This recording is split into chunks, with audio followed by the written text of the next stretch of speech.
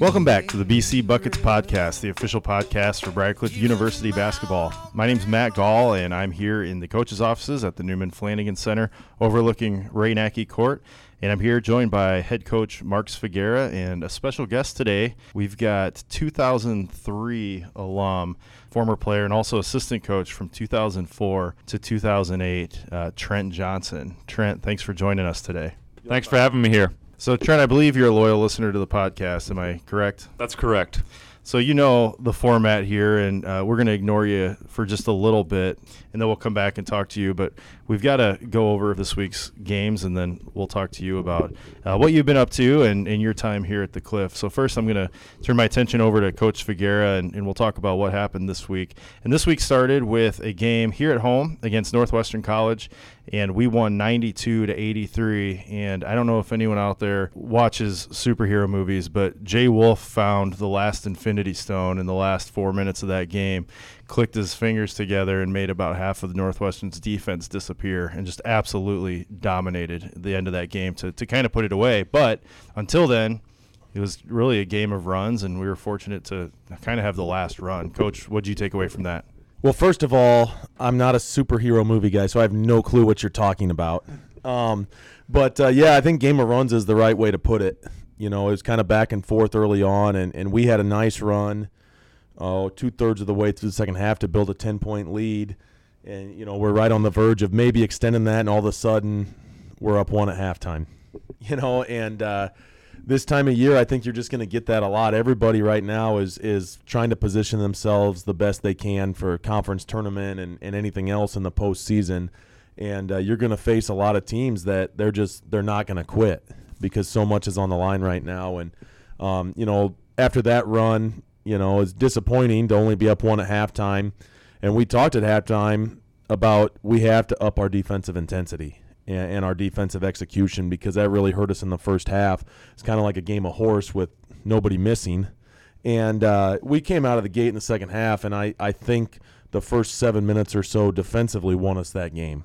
You know, and we built a little bit of a lead. I think we got up 14 at one point, but Northwestern scored 3 points in the first 7 minutes of the half is all. And that's a credit to our guys for executing defensively and stringing together multiple stops. You know, and from there, they made a big run again. They came back, took the lead. We were down 3 with a couple minutes left. And like you said, Jay Wolf just kind of took over the game. He scored 11 of our last 13, got a couple big rebounds. You know, but there was a lot of guys, especially on the defensive end down the stretch. And you talk about a game of runs. I think in the first 7 minutes we got 12 stops and 13 possessions. And then over the next 6 minutes, they scored 11 times in 12 possessions. And then I think we ended the game with 6 stops and 7 possessions, you know. And so I would love to sit here and say we were very consistent that whole second half. That's not the case. But we really had to tough out a win. And it's always good to avenge an earlier loss. You know, and they had beat us pretty good up at their place a couple months ago. And so to come back and get a really tough win at home in our last regular season home game, you know, last time our seniors play in the Flanagan Center in a regular season game, that was a huge win for us. So nice to get a little payback on Northwestern. And then, you know, like we talked about last week, it was a week really full of rivalries. And on Saturday, we played at Morningside and played them in a fairly tight contested first half. I think they went into halftime with a 6-point lead and then opened things up pretty early in the second half. A game where it just seemed like it was hard to get defensive stops when they mattered. Again, going back to you, what did you take away from that game, and what are some things, you know, that you wish you could go back in time and clean up? You know, first of all, first half-wise, we had got down 10, and I was really happy. We came back and tied it again. And then from there, the back half of that whole first half was pretty much back and forth, and they ended up with a 6-point lead going into half. And honestly, I didn't feel like we played a great first half, and I thought we were in an okay spot. We needed to come out and maybe make a little run early on, but we really didn't do that. And you have to give some credit to Morningside because they're a team, you know, they're really good. You know, they're the number 2 team in the country for a reason. And I think the thing they don't do is they don't beat themselves. And they really take advantage of mistakes. And when you have strings of possessions, offensively or defensively, when you go 3 or 4 bad possessions in a row, that's what happened yesterday, and it goes from 6-point lead to 18 in the snap of a finger, and you're sitting there wondering what the heck just happened. And so there's some things we could have definitely cleaned up, especially like first half rebounding. On the defensive end, we really gave up some easy points on the boards. Second half, early on, we gave up some easy transition points, and those, to me, those are controllable things. For us, we can do a better job rebounding. We can do a better job getting back and matching up in transition, and we missed a couple opportunities there. But on the other side of the ball, they're really good defensively, and they're very physical. They're very aggressive, and especially in the second half, they took us out of a lot of what we wanted to do and made things really difficult for us. And, and with that said, I don't think it was a complete lack of execution on our end at all, because we still got some really good looks we missed. I thought we had 4 or 5 great looks from 3 in the second half that, man, a couple of those go down and things change a little bit. But you want to talk about a big-time college basketball atmosphere, and I told the guys before the game, and I told them this the first time we played Morningside, take a second to think how lucky we are. We have 2 right now top 12 teams in the same city that are really good basketball teams, and I don't know that there's another town or city in the country in NAI basketball that has that. And go have fun, enjoy it, because there's a lot of teams across the country that'll never play in front of a crowd like that we had yesterday, or the crowd we had here back in November when we played, and I think that's a really fun thing about the rivalry. So, Trent, I know you were at the game. I was sitting up in the mezzanine, and I saw you guys down there in the lower part of the gym. I'm sure during your time here, you played in a lot of tough games, intense games with Morningside. Is there one in particular that you think back on that it was most memorable for you? I think one of the games that sticks out to me is the year that Morningside took Iowa State to overtime at Iowa State.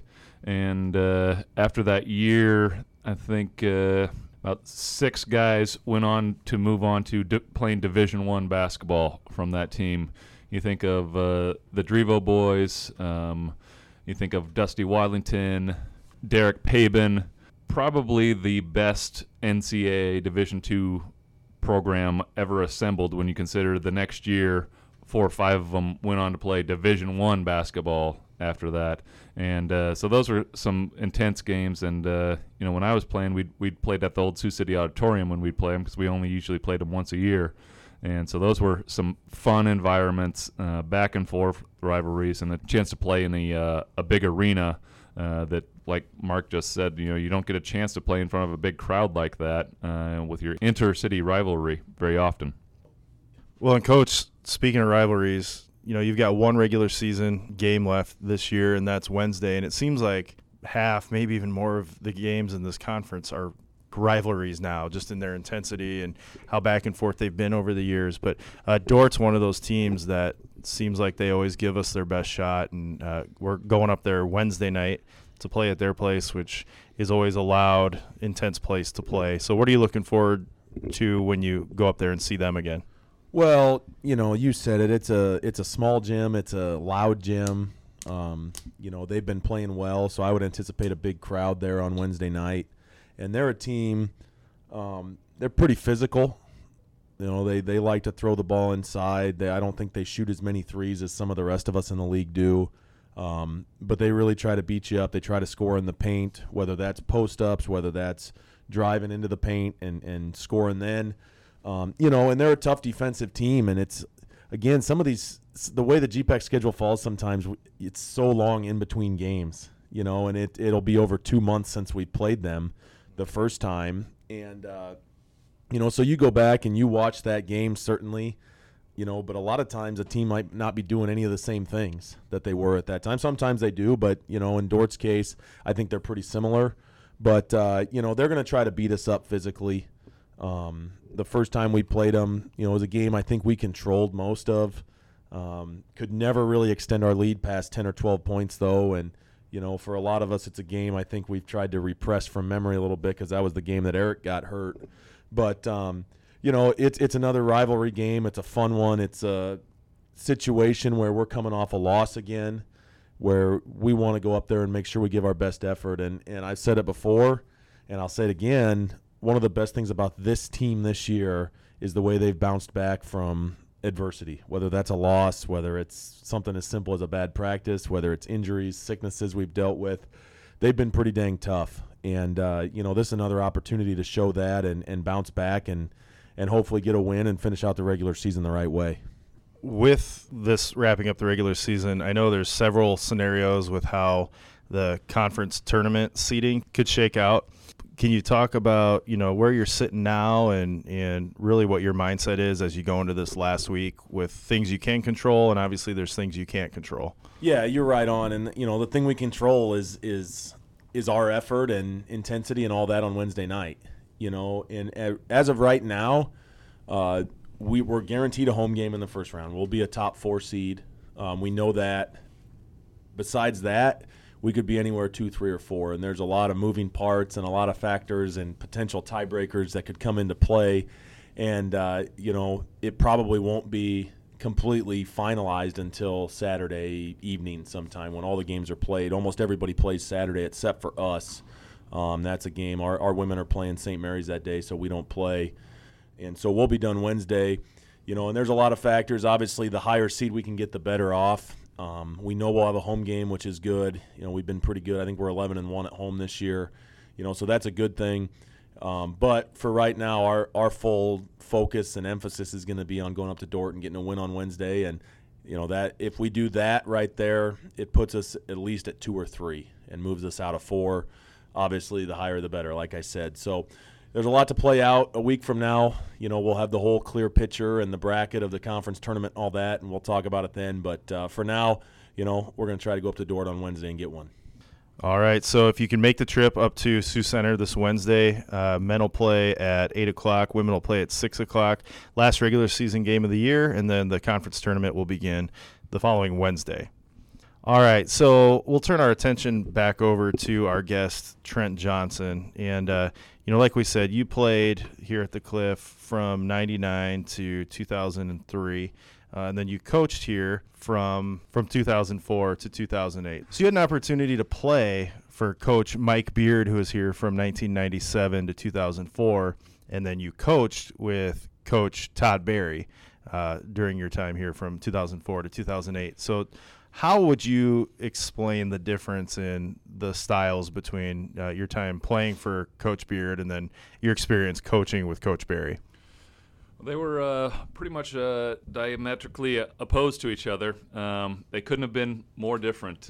Coach Beard was a screamer and a hollerer and in-your-face type of guy, and Coach Berry went about things a little bit differently. He was more of a positive and push your buttons in a different way than screaming and yelling in your face. So you talked about your memories playing against Morningside, but what's your best memory of playing for Coach Beard or just playing here at the Cliff? I think one of the best memories is just playing with the guys. My freshman, sophomore, and junior season, we went to the national tournament. Probably just playing with the group of guys that I had a chance to play with. My first 3 years, we went to the national tournament down in Branson, Missouri, and had a chance to be successful there.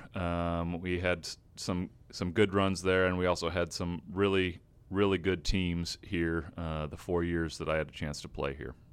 How about coaching? What's your best memory of coaching? Because you guys, I think during that time, I started here at the Cliff in 2004, and that's when guys like Neil Roy and Audie Cheesemich had come in, and it started this resurgence, or I guess this kind of revitalization of the program, and I think really helped to start building where we're at today. But what is there an individual game that comes to mind during your coaching experience? I'll talk about some of the games that I had a chance to coach with Ron Schultz on the JV. We had some good games together, and it was a great opportunity for me to learn firsthand from one of the greatest coaches that's ever been around here, and just the way that he handled situations, the way that he treated the players with respect, and always coaching them to put them in the best spot for success was one thing that I really enjoyed coaching with Coach Schultz on the JV. So Trent, I think you're kind of well known here in town. You grew up here in Sioux City. You're still here with your family. What are you up to now professionally? I work over at Great West Casualty Company in South Sioux City in the underwriting department there, and married for 13 years and have 3 boys, 8, 6, and 4. And I've ran into you a few times at the Y. I think as my son's games were getting over, usually you're coming into the gym. And my understanding is you coached this year, correct? Which grades did you coach? I had the opportunity to coach a group of second graders with my oldest son and a group of kindergartners with my middle son. And my kindergarten team, they put it to some teams. I almost had to call the mercy rule out a couple games. How about your second grade team? Second grade team, they're a good group of kids. This is the second year in a row that I've had the same group of kids, and they just had a lot of fun together and quite competitive. So speaking of your family and your history with the Cliff, I think it's well known that your folks are big supporters of Briar Cliff, have been for a long time, and your dad, Jim Johnson, is pretty well known for how he shows his support for the program. Can you talk about the cookies, when that started, and Coach Figuera, after he talks a little bit about that, what that tradition still means for the program today? Well, it's kind of an interesting story. So when I came to Briar Cliff in 1999, we had a bunch of guys from all over the country, and so we'd have a handful of guys that their parents could come to every game, and we had a handful of guys that their parents never got to any game, maybe once or twice a year. So Mom and Dad started the tradition of making brownies or cookies and handing them out to the guys, win, lose, or draw, after the game, kind of give a feeling of home cooking or something familiar to home. And that started in 1999, and here we are in 2019, and Dad and Mom have been baking cookies and brownies for 20 years now, and it's quite remarkable. It's kind of a good connection between that 1999 to 2019. Mark, do they mix it up with the types of cookies they make? No, from what I've learned in my 8 years is Jim Johnson makes chocolate chip cookies. And if I'm not mistaken, and Trent can correct me if I'm wrong, I think when your mom, Lynn, does the baking, it's brownie night, correct? Correct, Mark. And it's one of those things. The first time it happened when I was an assistant coach way back when, you're just like, okay, somebody brought cookies. Then again and again and again. And it's kind of a cool tradition, and our guys know Jim. I think they've done a phenomenal job of interacting with him, hopefully always thanking him for what he does. And, what he's really done, it's amazing, the time he puts into making those cookies. He does it for road games too. If it's a road game he's not going to be able to make it to, and he does make it to a lot of road games, but if he's not going to make it, he'll call or text me in the morning asking what time we're leaving so he can drop off cookies so the guys have them even if he's not there. And it's been a pretty cool tradition.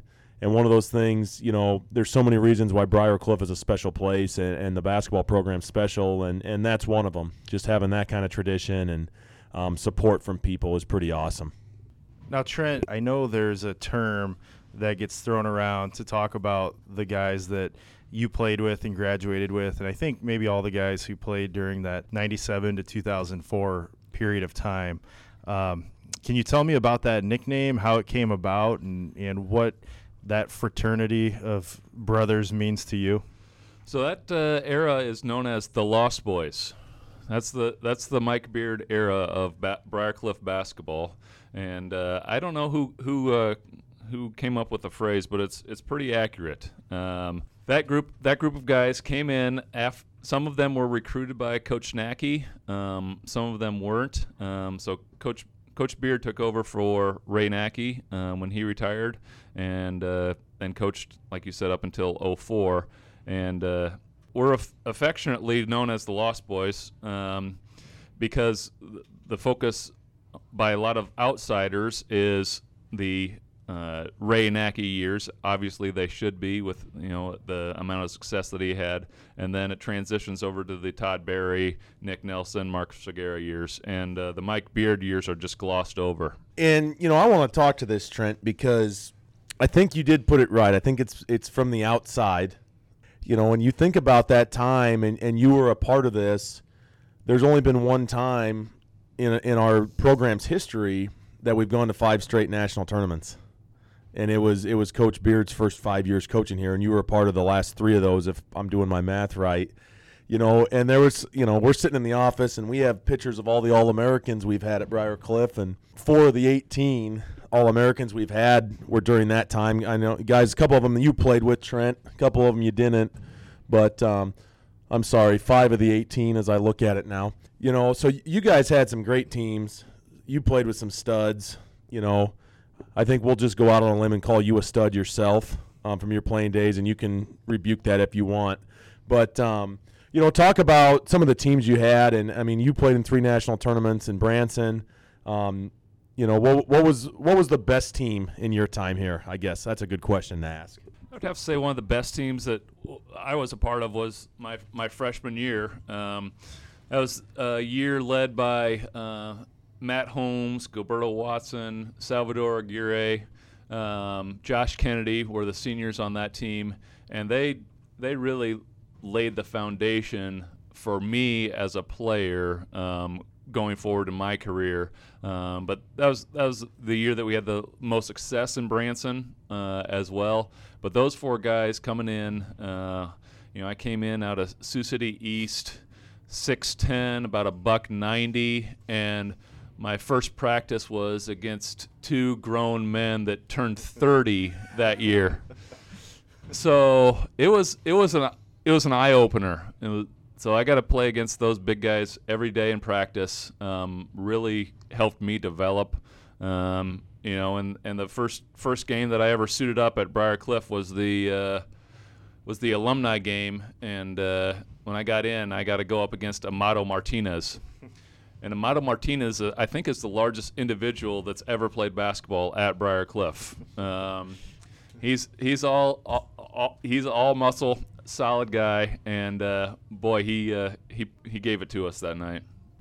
All right, Trent. So your era and my era as a college player only overlapped by 1 year, but a lot of the guys that you played with, that were maybe a year or 2 younger than you, I played against, and a lot of guys I know really well, and a lot of that has to do with Jason Isaacson, who, he was here for 2 years and then transferred to Dana, and that was kind of my first connection to the Briar Cliff program, and that's honestly, I think, how you and I first met was through him.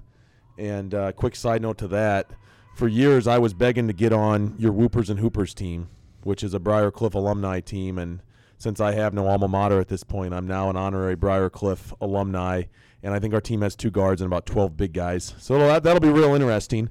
But anyway, I know there were some dudes that were playing at Briar Cliff in that era. So I'm going to put you on the spot. Give me your Lost Boys starting 5. That's a loaded question there, Mark. But I'm going to have to go with the 2 guys that I see on the wall right behind us as we're talking, the 2 All-Americans. You got Matt Holmes, All-American. Like I said, he was a senior when I was a freshman. And then you got Damon Hunter, who came in out of Las Vegas, and he could flat out play. He was, and most of the time while he was here, he was playing out of position. He was probably more of a 2 guard and was playing the 4 or the 5. Most of the time he was here, but he was a matchup nightmare on offense and defense. I'd say Chad Wells is also up there in that conversation. He had some of the quickest instincts offensively and defensively, but he could get to the rack at any time that he wanted. So I can't limit myself to a top 5. I'll just name some of the guys that I played with that were really enjoyable guys to be around and could really play. I think of Ben Herrig, Jared Babbitt. I mentioned the other seniors that were ahead of me. Gilberto, Chava, Josh Kennedy. Those are some of the guys that really could play and really laid a solid foundation for the years of the Lost Boys. So the Lost Boys, I know, being here for 8 years now, you guys have been big supporters of the program in the here and now, and there's usually a couple groups of you that play in the golf outing. I think you're all too old and wisely are not playing in the alumni game anymore, but I know there's a lot of you guys come to games, support, send emails, text, whatever to me, wishing good luck and all that. And I think it's such an important era of the program and an era where there was a lot of success and a lot of really good players. But I've also learned that as a group, and I'm going to lump all of you together, there's some pretty good impersonations of Coach Beard out there. Do you want to throw one of those out there?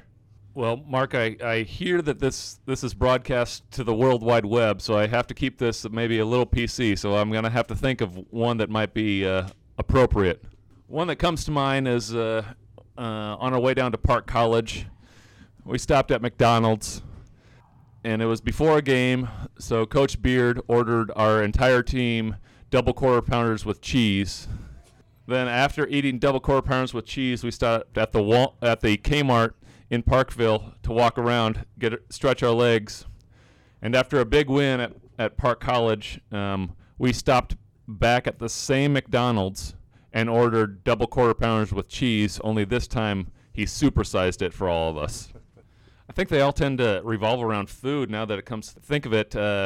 We also stopped at another, after a loss, at Northwestern College. Instead of stopping to get something to eat at a restaurant, we stopped at a gas station, and he told everyone, "You got $5." So you had $5 to spend at the gas station, and then you had to go. Well, Trent, as you probably know if you listen to this, we like to hit you with some lightning round questions to get to know you a little bit better. And so I'm going to start with one. Did you have any personal or favorite pregame superstitions when you were playing? I usually like to take a nap before a game, get well rested, and then not anything else. I usually just wore the same pair of socks or same style of socks. Now, I washed them between games, and by I washed them, I mean my parents washed them and then brought them to me after the game. But same style of socks every game. I recall as a student, because I started as a student here in 2004 and always played intramural basketball, and I think there was a team, it must have been administrators and staff, maybe some faculty, I can't remember who played, but I know you played, and I recall you spent a lot of your time sitting out on the perimeter to shoot threes. So is that just a skill you developed later, or is that something Coach Beard would call upon you to come in, hit big threes at a key point in the game? If I shot the ball outside the paint, I would be asked to not go back into the game for a while. So no, it was just one of those hidden talents that, and one other thing, if you're available, why not shoot it, right? And if you're shooting, like 10, 13% like I was from three, I figured only way to get higher percentage is shoot more. Well, we appreciated when you played us keeping that talent hidden. Yes, you're welcome. All right, what is the better dessert? A Jim Johnson chocolate chip cookie or a Lynn Johnson brownie? Now you're threatening a mutiny at the Johnson house. So I'm going to go answer it this way. The best would be a brownie frosted and then a chocolate chip cookie on top of the frosting, and one bite with both. That would be the best. What a politically correct answer. And I actually kind of want to try that too. This is a question we always ask our guests. What's your favorite basketball movie? I'd have to go with Space Jam. Anytime you get Michael Jordan and Bugs Bunny in the same movie, although close second would have to be Blue Chips, because I was a diehard Penny Hardaway fan growing up. Still have a bunch of Penny Hardaway cards, and so that would be probably a close second, Blue Chips. Who was the best dunker that you played with at the Cliff? Best dunker that I played with at the Cliff was Jared Babbitt. He could get up. And he was quite the dunker. So here's a question, just something out of curiosity. Behind the scenes, because obviously I saw a lot of games when I was attending school, but when you were coaching at the same time as Coach Nelson and Coach Barry, how did Coach Nelson and Coach Barry kind of work and play off of each other in practice and other things, just with having very different, I think, personalities in terms of intensity? I think sometimes you got a little good cop, bad cop with those two. I think I'll let the listeners determine who was the good cop and who was the bad cop in most of those situations.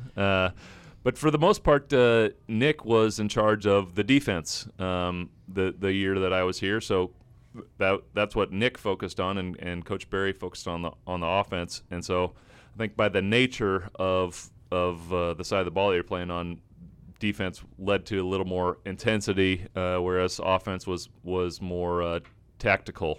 So, Trent, here's my last question. Who is the most coachable player during your time coaching at the Cliff, and who's the least coachable player? I would say once again, one of the most coachable players that I was around was Neil Roy. You asked him to do something, he would do it, and he would do it hard. Very, very, very skilled player. And probably one of the least coachable players was Kyle Semprini. I kept trying to teach him how to shoot a normal-looking shot, and he would not listen at all. So it's kind of the wonky shot, but he kept telling me it was going in. So I said, all right, you're on your own, buddy. So I got to throw something in here. You know, Trent, we overlapped 1 year. My freshman year at Dana, let's just say I was on the team. I certainly did not play. I was on the JV team. But just to throw this out there, in the 02-03 season, Dana was 2-0 versus Briar Cliff. Thoughts on that? And you want to talk about that at all? I think you just answered your own question. They were 2-0 against Briar Cliff, and you didn't play. I think that answered your own question. So we'll leave it at that. Once again, we're thrilled to have you on the 2019 Whoopers and Hoopers team in Hastings, Nebraska. We've played in Whoopers and Hoopers in consecutive years since 2004 to 2019. All Lost Boys are on the team, so you'll be welcome with open arms to join the Lost Boys in Hastings, Nebraska this year. It's an honor. Well, Trent, thanks for coming on. We're excited to get you on here. Obviously, you have a lot of history with the Cliff. Your family has a lot of history with the Cliff, and you guys have been big-time supporters and continue to be. And so I know Coach Figuera appreciates that. I know the players appreciate that. So awesome to have you on and to talk to you. And so now we're going to go into our shout-out portion of the podcast, and I'm going to go ahead and get started. And I'm going to give a shout-out to our women's basketball team who beat Morningside pretty handily. They played a tremendous game. Really outplayed Morningside in every single facet, and that was a really fun game to watch. So congrats to those ladies. I know they've had a little bit of struggles here and there, and it's nice to see them kind of closing out the season playing well. I'm going to give a shout-out to just overall our fans and our students. You talk about yesterday's game, and we got beat, unfortunately, but there's a lot of Briar Cliff people over at Morningside, and even though it's an in-town game, it's still a road game, and we had a ton of students make the trip. We had a lot of fans there, parents, whoever it is, and, to have that on a road game, regardless of where it's at, is pretty awesome. So shout-out to all of our fans and students. I'd like to give a shout-out to the Lost Boys, the Coach Beard era. Forgotten in our hearts, but not in our minds. You got 5. Well, on that note, we're going to go ahead and wrap things up for this week. Make sure you find us on Twitter at BCBucketsCast or shoot us an email at bcbucketspodcast@gmail.com. We'd love to hear your feedback or get some listener questions from you, so make sure to find us out there. Otherwise, on behalf of Coach Figuera and Trent Johnson, I'm Matt. We'll talk to you next week.